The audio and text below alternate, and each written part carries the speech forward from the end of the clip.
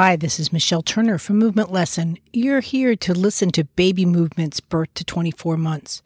This is a podcast for you to experience your baby's movements from the beginning, and it goes with my 99 Super Baby Secrets. You can get these 99 Super Baby Secrets by logging in and asking for it at 99superbabysecrets.com or at Movement Lesson Academy.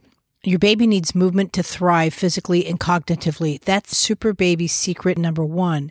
However, we're going into Super Baby Secret number 3. All Super Baby learning happens through movement experience, not a cognitive experience. What does that mean?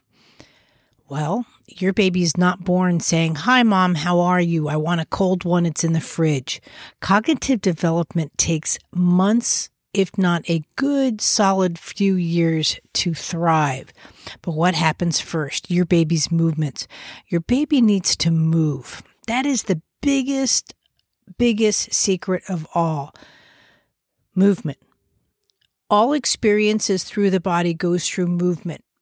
Even today, when we are doing it, as we even age, we complain, "Oh, I'm getting old and my bones creak," or all those kind of old people noises. Well, what is it from? It's from the lack of ability to move. It affects our bodies way more than you think. And a baby should be able to respond to all movements in all directions at any time. Why? Because they're responding to stimuli. That stimuli could be a light turning on, your voice, a sound, a flicker, a toy, a sparkly. All of that, and your baby will just respond. There's no good movements and there's no bad movements. They're just responding. So when you're there to offer your child's movements, they're able to respond. Now, how does that affect cognitive development? Because all these movements turn into filing systems into your baby. All these movements organize your baby's brain, and your brain starts learning by comparisons. Comparisons are all through movements. I might compare that I like apples to oranges, and you think, what does that have to do with movement? But now this is where you have to start thinking about your baby. Your baby will touch that orange, will touch that apple. They will taste it. Yes, they'll taste it, but they have to bring it into their mouth. Their tongues are going to move. Salivation, secretions. These are all movements of the human body. They are all calculating whether or not they want to process that apple, whether they want to like the apple. However, at a baby, a newborn baby, it's not about likes or dislike. It's just the movement experiences. This is really crucial, and I don't think is looked at properly, because they think, I hear constant comments, "My baby doesn't like tummy time." No, your baby's unable to present in tummy time. Your baby is trying to tell you that this is a very difficult movement for them for whatever reason, and they need help. Babies don't have preferences. They don't have a side dominance. They don't have likes and dislikes. They just move. You should be able to just pick up a baby in any direction. It's a very important milestone called the absolute horizon, where you can hold a baby and in any direction they respond. They really don't need the sensation of what we call a floor. We feel our floor, whether it's the surface of our bed or what our feet are standing on, is our organization to movement. It really isn't. Our movements are built around space, and the floor is a part of that space.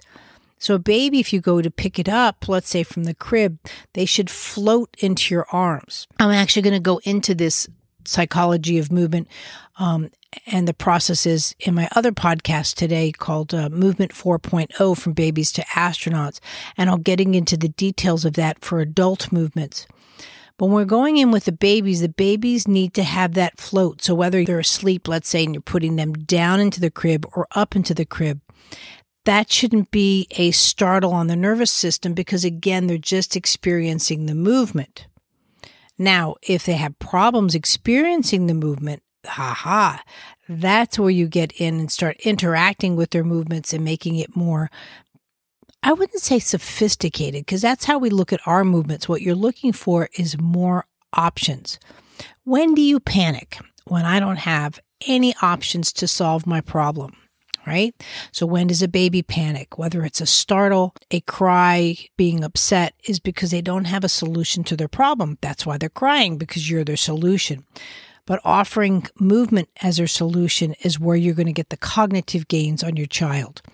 Please, please, please, if your child has had any kind of trauma to the brain, don't feel that that's over.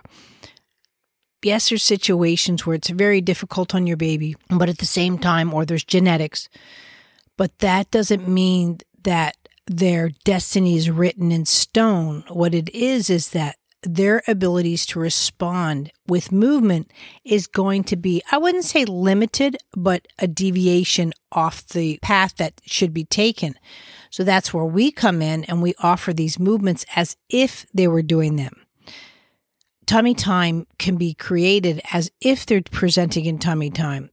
Crawling could be presented as if they're presenting in crawling in tummy time and crawling on their floors, prone, supine, all of that. Because again, this is where the brain is fascinating on a baby. It's 360 to its response. All around it, it's surrounding itself with movement vocabularies and options on how to present in those movements. Did you ever think that a baby can just hold a bottle at 2 months old? Actually, I don't want that to happen. It's a very high sign for, let's say, cerebral palsy. They're not meant to have a structured muscular response that early in age because, again, they might hold for a second, but then they let go. Why is this important, that let go? Because it gives them a better sensation as to where they are in space. If they commit to muscle-based movements, then their ability to transition in and out of movements is diminished, if not halted completely. Why? Because it's like, I got to hold my bottle, so I can't move. And I don't want that to happen. Whether they hold their bottle or not, that's not a cognitive process. They're in to explore weight, space, hot, cold, temperatures. There's so many things your baby needs to learn, and they learn it more efficiently through movement. Please, at this time, their best friend is you or their blanket. They really don't need devices. They really don't need anything to hold them or prop them. You use those devices, let's say if you're taking a shower or you're going to cook something where you need to know your baby is protected and safe. Even if your baby is sound asleep in a slumber when you get home in the car seat, take them out of the car seat. One of the reasons for that is because the pelvis has a really hard time moving in a 5-point harness, but also, too, they have a hard time processing their digestive system. Babies that are in the car seat much longer have issues with constipation, and then also they can get very fussy because their gas rises at the 33-degree angle of the car seat, and it's very hard when you go to lay them down. They might start to cry or scream because the gas is starting to move in their intestinal system, and it's uncomfortable. And with the baby, if it's uncomfortable or hurts them, they'll treat it as the same, and they don't want to be in that position because they can't self-soothe. Its only job right now is to respond to stimuli, going in and out of movements, going in and out of the ability to do things, going in and out of just looking at your face, and whether they decide to smile that moment, coo, or burp, or pass gas. They're responding to your stimuli with a movement. The more your baby has options of movements, the more they start deciding what is in best interest for their bodies. And that's what's important about infant development. So the same thing, too, if you have to introduce, let's say, an intervention to your child, a therapy or modality to help them on their way, you cannot use cognitive responses. They have to be done through a movement-based response because that's the organization of all our movements. Now, you and I can tell you to hold your breath right now for 4 seconds. That's a cognitive-based response.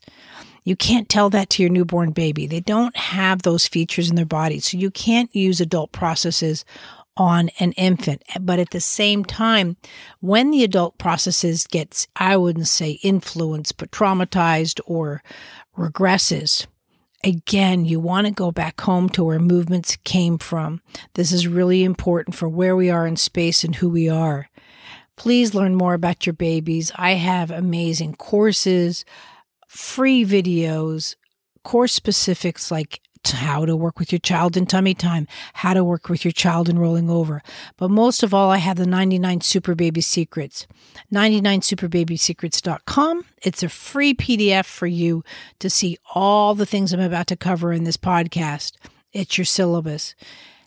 Or movementlesson.academy. Every course that you need right now to help your baby, from a super baby boot camp, again, to tummy time, vision in your child. There's so many things that Movement Lesson is here to offer because I'm here to help your child move. Thanks. It's Michelle Turner. If you need me at all, look for Movement Lesson Twitter, Movement Lesson, Instagram, YouTube. That's where you'll find me. I'm Michelle Turner. Thank you so much. This is Baby Movements, birth to 24 months. Have a great day.